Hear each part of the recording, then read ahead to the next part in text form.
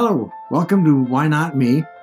In life, we face many trials and obstacles, many challenges, and in the thick of it, we can be tempted to think, why me? But every obstacle presents an opportunity, and every trial can bring triumph. So I want to encourage you to adapt a mindset of, why not me? When in the middle of it, when things are tough, look around and think, why not me? It's happening for a purpose. And then, when success is at your doorstep, and all you have to do is open it, you may find yourself hesitating, questioning, is this for me? Do I deserve this? And I want to encourage you to adapt a mindset of, why not me? Throw the door open wide, shout to the world, why not me? Embrace your success.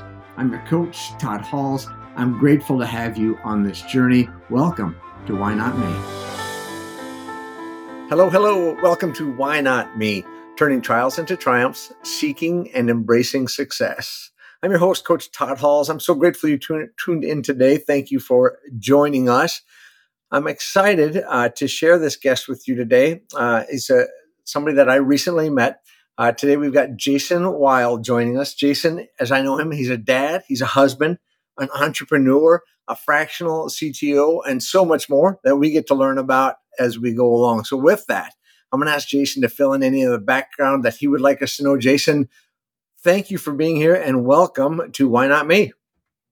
Hey, Todd. Thank you for having me. Really appreciate the opportunity to speak with you and to have your guests listen to me. So what you missed? Not much. Maybe a startup founder and just a lover of all business in general. And I enjoy the outdoors. We're going to throw something else non-business in there. So, as a startup founder, I'm gonna jump on that one first. Sure. How many startups have you been part of? How many times a founder?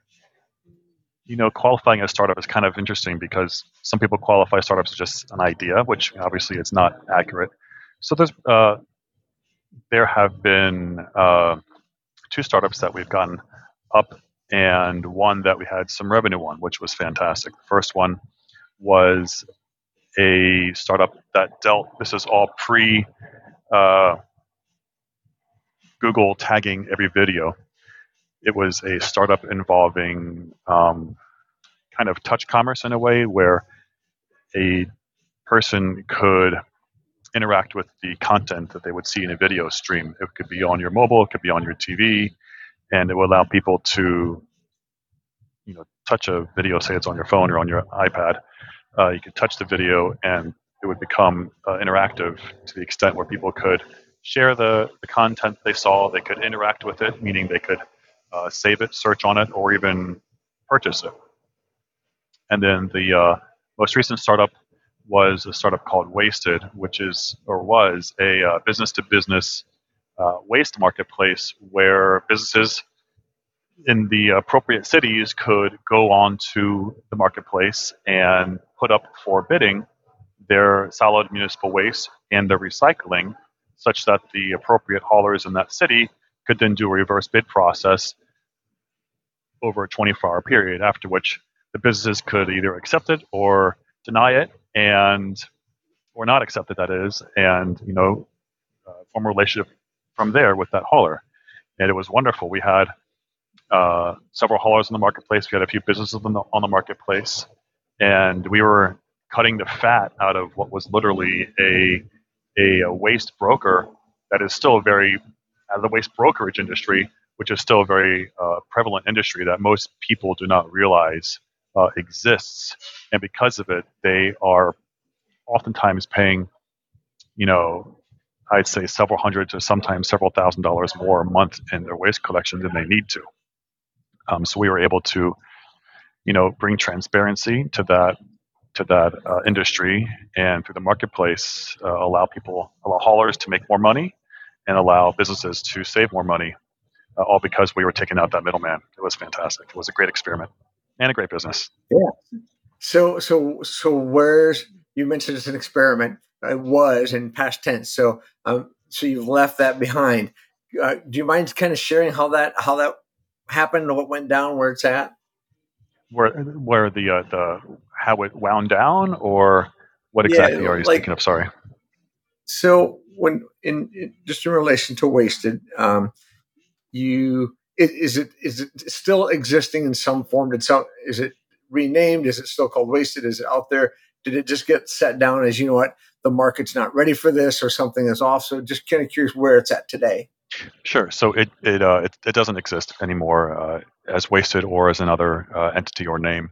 We just sat it down towards the end of 2000 and I believe 18, right before 19, and I haven't really touched it since then. I tend to let sleeping things just stay asleep, and that's where it needs to be. But the the concept of it, and having worked in marketplaces now, I have a really solid understanding of those dynamics. Everyone complains about a chicken and egg problem. Well, you have to attack them both. But back towards Wasted in your question, it was for me the end of it ended up being a really significant lesson for me in how to approach a business partner and when to really listen more to my my sixth senses when it comes to business partners. That being, when I wound it down, the complexity of the partnership could have really expanded more legally than otherwise, just due to the nature of the wind down of the winding down of that particular business. But I learned my lessons, and in the future, I'll just have to do a lot more investment into figuring out, whether I want to be a partner with anyone, and if I do, who those people would be. Sure, sure, sure. So, as I think about entrepreneurs, business owners, startup founders, etc., I don't know many that have started their first one that's been the success, right? It seems like there's oftentimes there's one or two or three or four startups. We'll call them failures for lack of a better term. The startup set down. I also see that we as business owners get pretty tied to the business, right? We put our hearts into it, blood, sweat, tears, and it becomes a little bit of our identity. I bring this up. So how did you, and partnership aside, that doesn't matter. Just when you realize, hey, we're going to just set this down. How did that go for you mentally and emotionally? And what, if any, advice would you give for somebody else that's thinking about starting up or is starting up and is just in the middle of that struggle? The struggle of winding down, or the struggle of deciding whether to continue? Both. Let's start with probably the decision whether or not to continue. Let's start there. Yeah. Well, the decision whether to continue or not really comes down, for me at least, with Wasted, it came down to me just taking a step back with my day to day and examining everyone's effort that was being put into it. And at the time, and the whole time, I was 50-50% with my partner, not just with initial input being put in, but also the agreement was for input, effort and finance. So in my mind, the contract was about, not just the finances, but about effort that was being put in. And towards the end, I was realizing, not towards the end, I didn't know when the end was going to be, but later on, I was seeing that and feeling and observing that I was putting in more effort to the business than my partner was. And when I would ask him to do work or handle a piece of work, it would always come back with a very abrupt, no, that's not what I'm doing. No, I'm not doing that. And it came to the point where whatever I would ask him to do, it would always be a no. So I was talking with some people at that time who actually were wanting to invest in Wasted because they thought it was an amazing idea. It was a great benefit, not just for them financially, but it was a great benefit for the recycling industry and for sustainability and for environmentalism in order to encourage businesses to recycle, right? And for business, and not just businesses, but also the waste haulers. So In the end, though, it came down to me realizing that I was putting in too much time when he wasn't putting in any time. And it wasn't that I was afraid of putting in time, it's just I already understood his personality. So I decided to meet with him, go over what was going on, and he immediately said, "Well, why don't you just give me, a certain percent, all of your stuff, and we'll just, walk away and I'll run it from there." To which I said, you know, I don't really think that's a fair proposal. Why don't we just wind it down? So we did. And it wasn't an easy decision. It was a very hard decision. And it wasn't an easy one to deal with for, quite some time after that decision was made. And how I dealt with it was, I probably I was definitely upset by it and definitely down a bit about it and about myself because of it. It wasn't the great, amazing success I would have liked it to be, but that's because I was measuring success from a different metric, right? I wasn't yet measuring it from the metric of a wound down business and all the success it had up until that wind down. So my advice to startup founders, to entrepreneurs, or small business owners, those terms kind of get thrown around as if they mean different things, but in the end, it's someone working their ass off to start a business and make a living doing it. When you have to wind something down, mental health, make sure you have someone that you can talk to that isn't just a friend or a colleague. Make sure you're seeking to speak with an actual mental health professional, because it really can be a hard process to go through, especially if you don't have someone to talk to. But if you don't have, or you don't feel comfortable talking to a mental health expert, make sure you have someone to talk to, because oftentimes it's just the therapy of talking which can be the most helpful in a wind down. Sure. Thank you. Thank you. Well, what comes to mind is as a leadership coach, what I found is it can just the talking it out thing is so valuable. Really at all stages, whether it's at the ideation stage or the the maintenance stage, the growth stage, or the wind it down stage. I think everywhere along the journey, having somebody, a trusted confidant that you can go and talk to, unload to, share ideas with, really becomes invaluable. And my experience been, especially in my experience in business, and especially with businessmen, is we tend to not do that, especially if there's something that we find challenging. Like, we want to just, we'll deal with it, we'll figure it out. We don't want to talk to people necessarily. So is that something you've always been able to do, or is that something you learned really through this shutting down Wasted? So that's a good question, and I'm going to put, if you hold on to that for 1 second, I had something come to mind. So I'm a fractional CTO. What that means is, for me, is I used to develop back in the early noughts, so like 2001, 2002, and one of the things you do as a developer, and this is a very developer-centric comment, is it's called rubber duck debugging, which literally means, pretend there's like a rubber duck, or have a rubber duck next to you. And if there's a problem with your code that you can't figure out to solve, tell the duck what's going on. And sometimes just the process of talking out loud solves it. You'll be able to figure out what the issue is. So that's very similar in a way to what we were talking about as far as just being able to talk to someone. Sometimes that someone, while you shouldn't talk to a rubber duck for mental health, it just the act and the process of talking out loud, it gives you a different voice besides the one that you might have internally. So for me, I'm very stubborn, and my wife would 100% agree with that comment. And sometimes it's very difficult because you want to do everything on your own, especially when it comes to a business that you're the founder of, that you're putting skin in the game. It's very hard for people that are in that position to let go because they have all the emotional ties to it. But I think the brilliance in business comes when you're able to build yourself out of it. And the ability to really enjoy your business is when you can build yourself out of the details, out of the intricacies. because the more you ingrain yourself into a business, the harder it is for that business to grow and especially survive and thrive after you've left. And maybe it won't survive and thrive after you've left, and it becomes a less attractive business for potential investors and potential acquisitions. They realize that without you, it's nothing. So they might not even be interested in it. So the more you can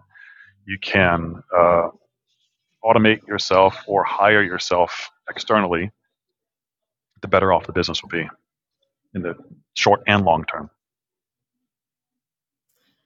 Undoubtedly. So often we see people that start a business and they become, well, the saying, I wear the business owner wears so many hats, and really they've created a high stress job for themselves that they're tied to until they make the step, the leap to do what you're saying and start to systemize processes, eliminate the things that aren't necessary, delegate wherever possible, and kind of elevate themselves up out of the business so that they can work on the business. The business functions, but if they want to work on something else, it's still rolling. Yep, and in my capacity as a consultant, there's a number of people I work with. One comes to mind is a very good friend of mine. He's a local general contractor down here, and when we first met, he was busy, busy, busy, busy, busy, and he still is busy. But he was dealing with the day to day, and he hadn't figured out yet how to pull himself out of the day to day of what his business was.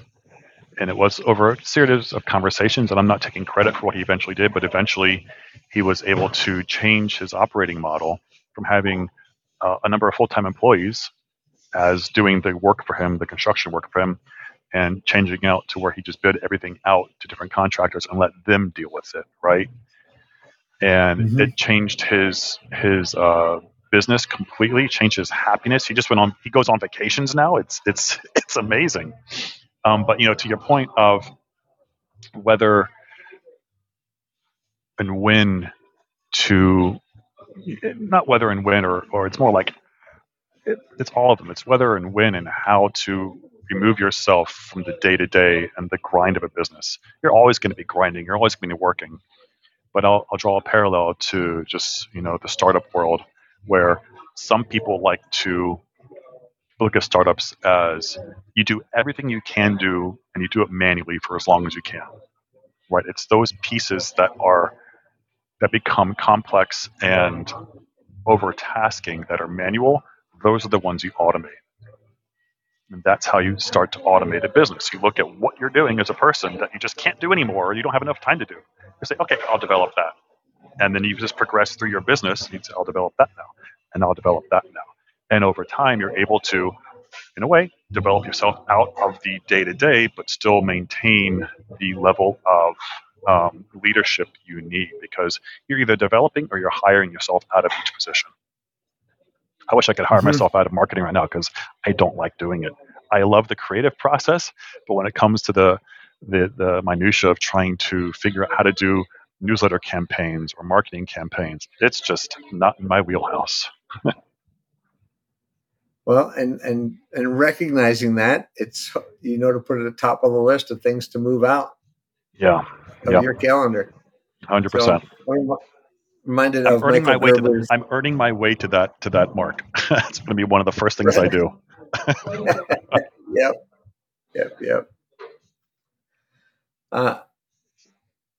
So, real quick, as you were talking about wasted and some of the reasons for the business, you hit on kind of environmental issues. Almost, so the undertone was kind of the reasons behind it, encouraging people to recycle, eliminating some of the waste in the process.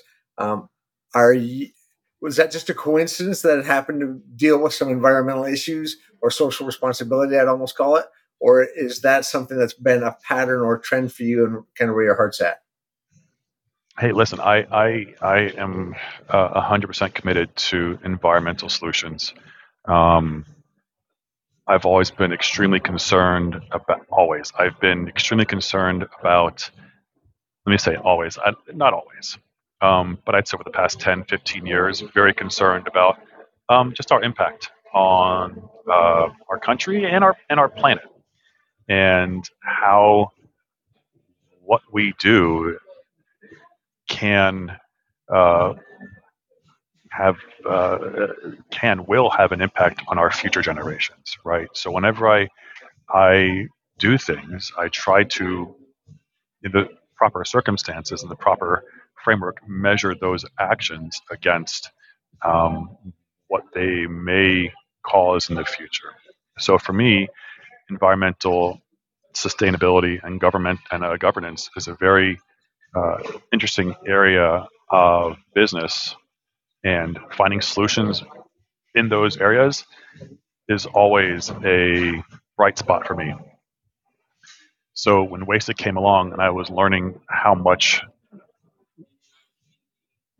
trash was being thrown into a landfill, uh, it kind of it was very it scared me, and it still scares me, that there's not a good solution for um, the recycling pyramid. And recycling is even at the top of the pyramid. Recycling is, several steps below the ultimate. The ultimate is to um, pretty much reuse the components or the items that you have. And if you can't reuse them, then it I'm gonna trip myself up here. It would be to recycle, reuse, and replace. I don't know, but it's either reusing the items or personally, or setting them off to be repurposed, but without having to be recycled. Recycling to me is more about when you take a product, say wood, and you turn it into paper, and you turn a paper into a product that is of lesser quality. That's really what recycling is. But yeah, as far as ESG, it's been on my top of my mind for a very long time. So, as a fractional CTO working on, and you've given it away, you're working on marketing more than you'd like to now. Where are you headed? What's on the horizon for you, Jason? The horizon for me, well, I am selling my services as a fractional CTO, and what that means, for me at least, is a client can come to me for a wide swath of services, and I'll say soup to nuts to people that understand the area I'm talking about. But for customers who aren't aware, it would be helping them with their technology stack. It could be doing a strategy session for a new product or a new business, and that's product. The strategy session could entail doing not a business plan, but a business model canvas to kind of start identifying their customers, their use cases, the problems that they have, not business, but the problem that the customers have, and then trying to find some strategic advantages. And from there, start building out the product, building out being gathering the requirements that not just the owners need, but also that their customers need. So that could involve interviews with customers or potential customers for the business.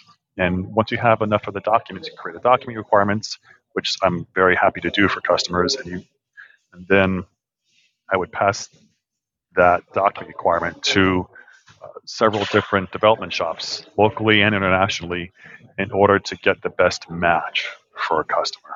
Because one of the things I learned with Wasted is it's very hard. The relationship you have with your development team is very, uh, it requires a lot of constant communication with the project manager that's assigned to you. Hopefully, you're able to form a relationship, depending on the size of your development shop, with the CEO or the CTO, so that maybe you can get some eyes on problems faster than you could otherwise if you went with a larger shop who was spread just as thin as the shop you're with. But since you have a direct relationship with those owners or the founders of that development shop, maybe you get a little more attention. But the reality is, whenever you have when you're offshoring work, you get the attention that you pay for. And that's very, very hard. And unless you have someone that's on your team fighting for you on a regular basis to get the work done in a timely fashion, you're going to end up spending more time than you want to. And if you don't have a fixed contract, spending more money than you want to. And then let's say we fast forward, the development gets done, and I'm marshaling it through for a client. Then it's helping them with the launch of that product, and also the marketing of that product. And like I said before, marketing isn't my forte. So what I do is when I come to pieces of a business that I've been hired to do, like a launch, I automatically either require them to hire a marketing person directly, or allow me to make suggestions to them for them to hire a marketing person. And then you launch. And it's not just launching and there you go. It's more like the whole entire time that you are building out a product, you need to be marketing the whole entire way. And while I don't enjoy doing the actual marketing, I'm very aware that marketing should be done from day one all the way through launch and beyond. Because no one wants to market to crickets. That's what you do if you don't market pre-launch. Sure. If you wait till launch day, I consider the on-ramp comes to mind. Like there's a reason they give us on-ramps on freeways to get up to speed so that we're it's not as dangerous. That's not a great analogy for this because essentially if you don't, there is no on-ramp. You're just sitting on the shoulder and everybody keeps going by because they don't even recognize you. Yeah. And I think it's when you've worked with, when a business is just starting out, and let's say the entrepreneur founder is experienced. This is where a coach would come in, and obviously coaches aren't there to direct them on what to do. But someone like me, if I was retained as a consultant, I don't just do fractional. My bread and butter is fractional CTO, but I'm also there with my background and experience in technology and starting businesses in order to help them and provide a sounding board for them when it comes to what else they need to do to be successful on the day they want to be successful, right? I think so few people, especially say in the service industry, don't realize the all of the pieces of a product puzzle. Product puzzle being anything that's not service related that you're trying to sell. Is it a SaaS product where you're just selling a subscription to a product, or is it a retail product that you're trying to have people come into your store or onto your website to purchase something? You're so many components to retail, either through SaaS or in person or however it may be for a business, are underlooked by people who are just starting to do that journey. And it's extremely important to have someone on your team that knows it. Is it underlooked because they don't understand it, or they just don't understand the importance of it, do you think? I think they get very focused on the finish line, and I think they understand it. I think they know it, but perhaps they don't understand the value in pre-selling, or the value in, really it's in pre-selling. It's in marketing.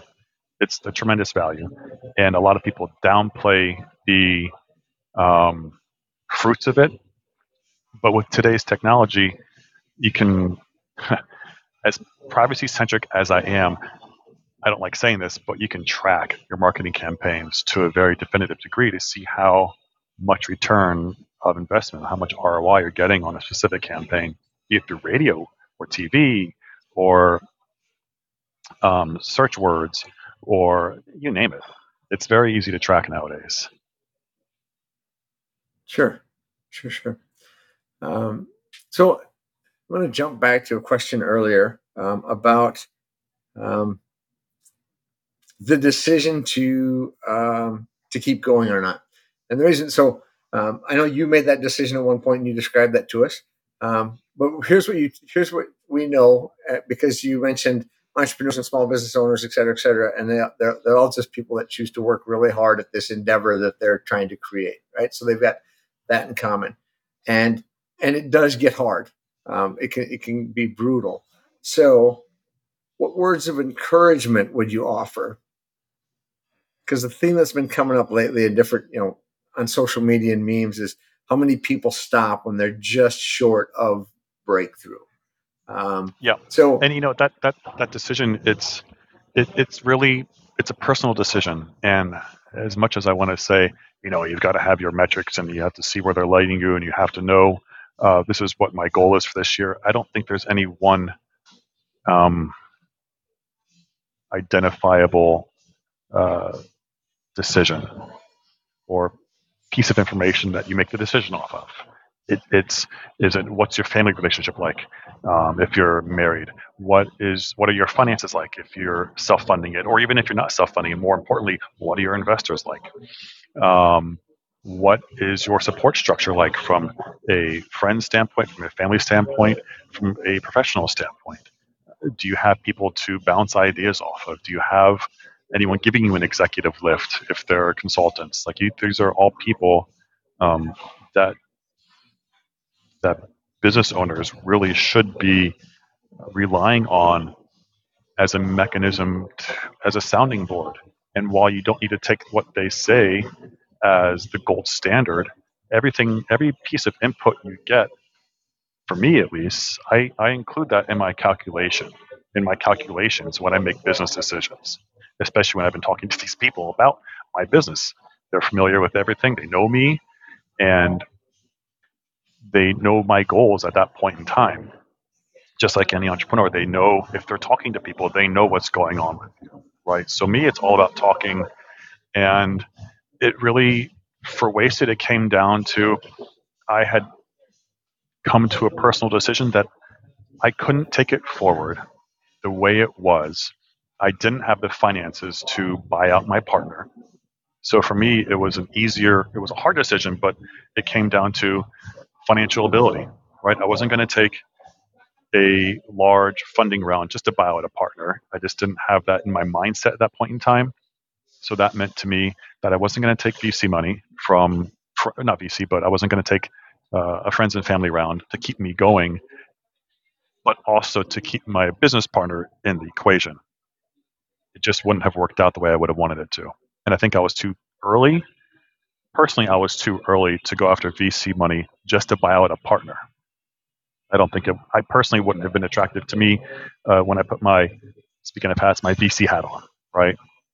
And speaking of hats, I don't have many hats. I have one hat with multiple brims. My walls were not big enough for all of my hats. So I had to trim back to one hat with an infinite number of brims. I just keep rotating it. I would love to see a picture of that hat someday. I would too. I have to have a friend of mine who's into animation to sort of make one for me. Yeah. So yeah, it's a personal decision, but it's based off. For me, it's based off of some key metrics that as a business owner you look at that are important for the business. But like any decision, it's going to be based partly on emotions too, and it's just judging it. Do you think you can lift it on your own if you're closing a business, or do you think you can't, or are you just personally and professionally done with that particular endeavor? And it's hard, for sure. 100%. It's a very hard decision to make. It's very impactful. But one of the best things I think I did subsequent to that was I sat down and I did a very deep dive, like a postmortem, really, on the decision, but also the business, so I could reflect on it really anytime I wanted to.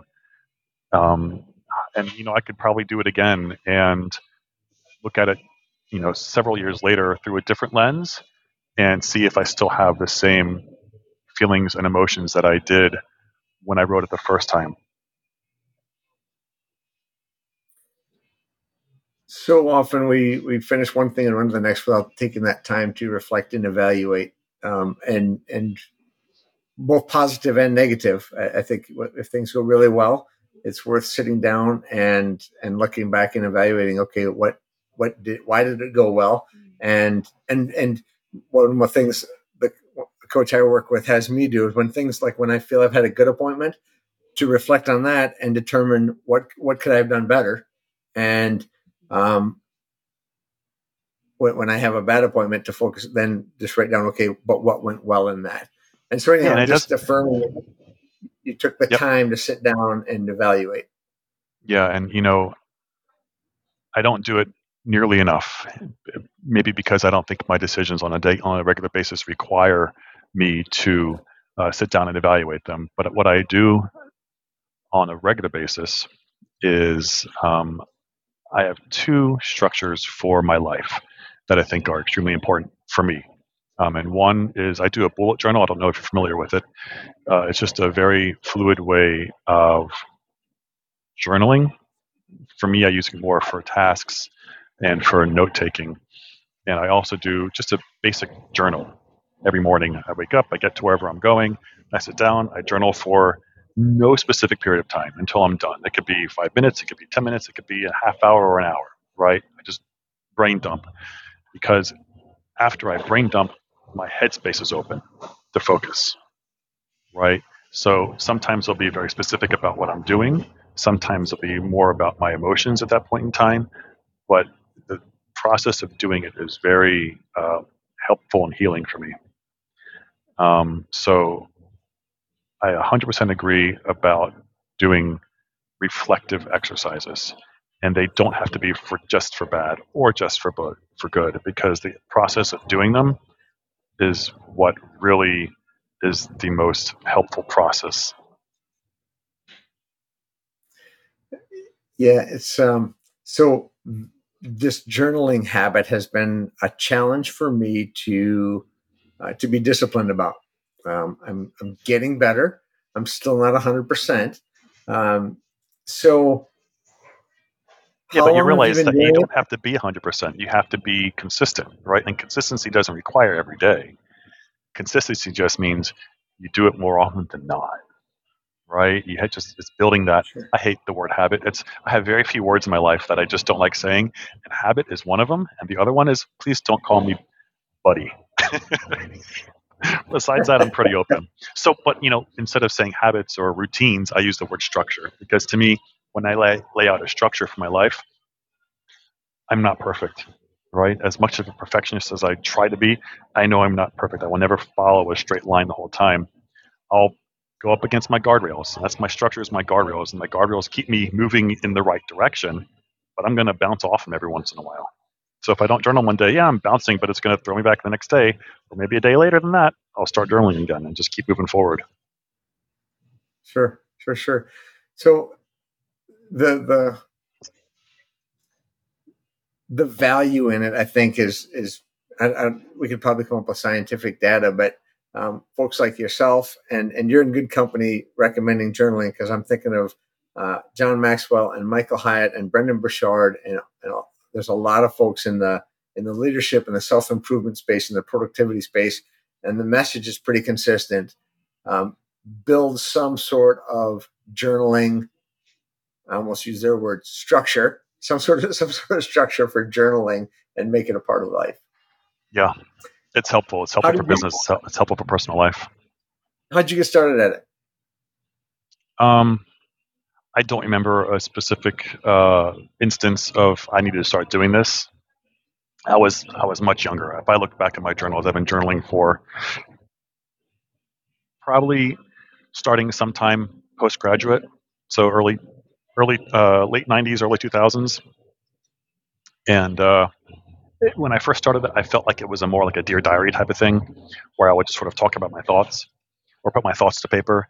And then over time, I realized that I was only doing that, but I realized it could also be a very powerful tool for creativity, for business, if I allowed myself or gave myself the permission to write about things other than what was in my head. And when I did that, it really, lit a fire and allowed me to see more about what I was wanting to do and to take action on those things. And sometimes I find myself in a rut about talking about just one thing, and I'm like, okay, I got to stop that and just move on to something else. Sure. But journaling is hard, but you have to give yourself the permission to not journal every day. Like I usually don't journal on the weekends, just because I have it in my mind. It's a Monday through Friday thing. And if I journal on the weekends, great. But it's not. I'm not gonna, shame myself for not. So that's so that whether it's journaling or or eating right or getting to the gym or going for your afternoon walk, I think what you just said, hopefully that resonates with everybody listening. Develop a structure. Don't shame yourself. Don't beat yourself up when you happen to not do it exactly like you originally wrote it out. Just get back on track when you can. Yeah, yeah. And it's hard for me because when I get off track something, it can be difficult for me to get back to where I want it to be, right? And it takes time. And it's just allowing yourself to take that time. Like I used to walk 5, 6, 7 miles a day up until about a year ago when I had an auto accident, and it just threw my life sideways. I was starting, my mindset changed a little bit from being very structured on everything to, oh, let's enjoy this a little bit more. So now it's me finally getting back to the point where I am walking more often. I am doing the things that are less immediate happiness and more long-term happiness. Right? I don't have the need for immediate fulfillment that I used to because of the accident. But now it's okay. My immediate fulfillment is done. Now let's focus on practicing a more healthy lifestyle, practicing habits that will, I'm not going to say extend my life, but up my chances of being able to live a longer life so I can spend that time with my family and my kids, my friends. Yeah. So I'm going to try two things together as we're getting close to wrapping here and landing the plane. But just now you talked about taking the time to just kind of enjoy life. In the introduction, you happened to mention lover of the outdoors. What are your favorite? What are your top two activities, or what do you love about the outdoors? I live in South Florida, and it's just a concrete jungle. And yeah, there's trees down here, but there's not forests down here. So whenever I can have the opportunity to walk or hike deep in a forest, or even if I'm, just hike deep in a forest, that is extremely grounding for me. I don't know what it is about Mother Nature, but it just helps me reset and recenter everything. My thought process become clearer. My energy just like triples, scarily enough. And it's just a very positive environment for me to be in. So just being in the woods, is that hiking? Is it biking?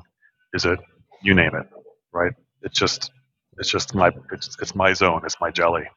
Um, and anything that goes with that. Is it whitewater rafting? Is it snow skiing? It's everything that's not in South Florida is what it is. So I have to find, family vacations. Like, let's go to Colorado. Let's go to Maine. Let's go to northern Florida and just camp for a little bit. Who knows? Doesn't matter. As long as I'm in the woods, I'm really happy. Yeah, super cool. So with that, I would say if you don't want it to blow up, don't give it away your secret spot. But then I realized I don't know I don't know that we have that much reach and impact in this particular show just yet. So with that, what's your favorite place to hike that you found so far? Oh man, I really like Acadia National Park in Maine. It's just a beautiful area of the country. Um, Colorado has some of the best hiking I could ever imagine. I also like Utah, and Arches National Park was gorgeous. So I don't have a favorite. People always ask me, "What's your favorite?" This I'm like, I don't have a favorite. I have favorites. It's very hard for me to isolate any one thing that was so much better or more impactful to me than something else. So I say, here's a list of favorites. Yeah, which is a gift and a blessing in and of itself that you've got multiple places. That's very true. That's very true. It just speaks to a richer existence. So that's pretty cool. Richer, more fortunate is really what it is, and I'm very keenly aware of that. Yeah. So a question I would like to finish with: if you were to leave our listeners with one question, like what's an important or impactful question that we should all be asking ourselves? What would you leave us with? A question that I try to remember on a frequent basis is, why am I doing it? Why am I in it? And the answers to that are varied, right? It's not ever about any one thing. And it's a simple question, but I think the answers are very revealing for those people, and it might even help them, have better focus on what their goals are in business and life, with their family, with their friends. And if they are being honest with themselves, help them start measuring whether they want to continue doing what they're doing or not. Why? Thanks for that. Thank you, Jason. Thank you for being here. For folks that would like to connect with you further, learn more about you, investigate or learn more about your services, how can they get in contact with you? You can find me on LinkedIn under MJWeil. You can find me at my website, jasonweil.com. You can shoot an email to me, jason@worth, and then at worthweil.xyz. It's worthweil.xyz. That's pretty much everything you need to know about me, how to contact me.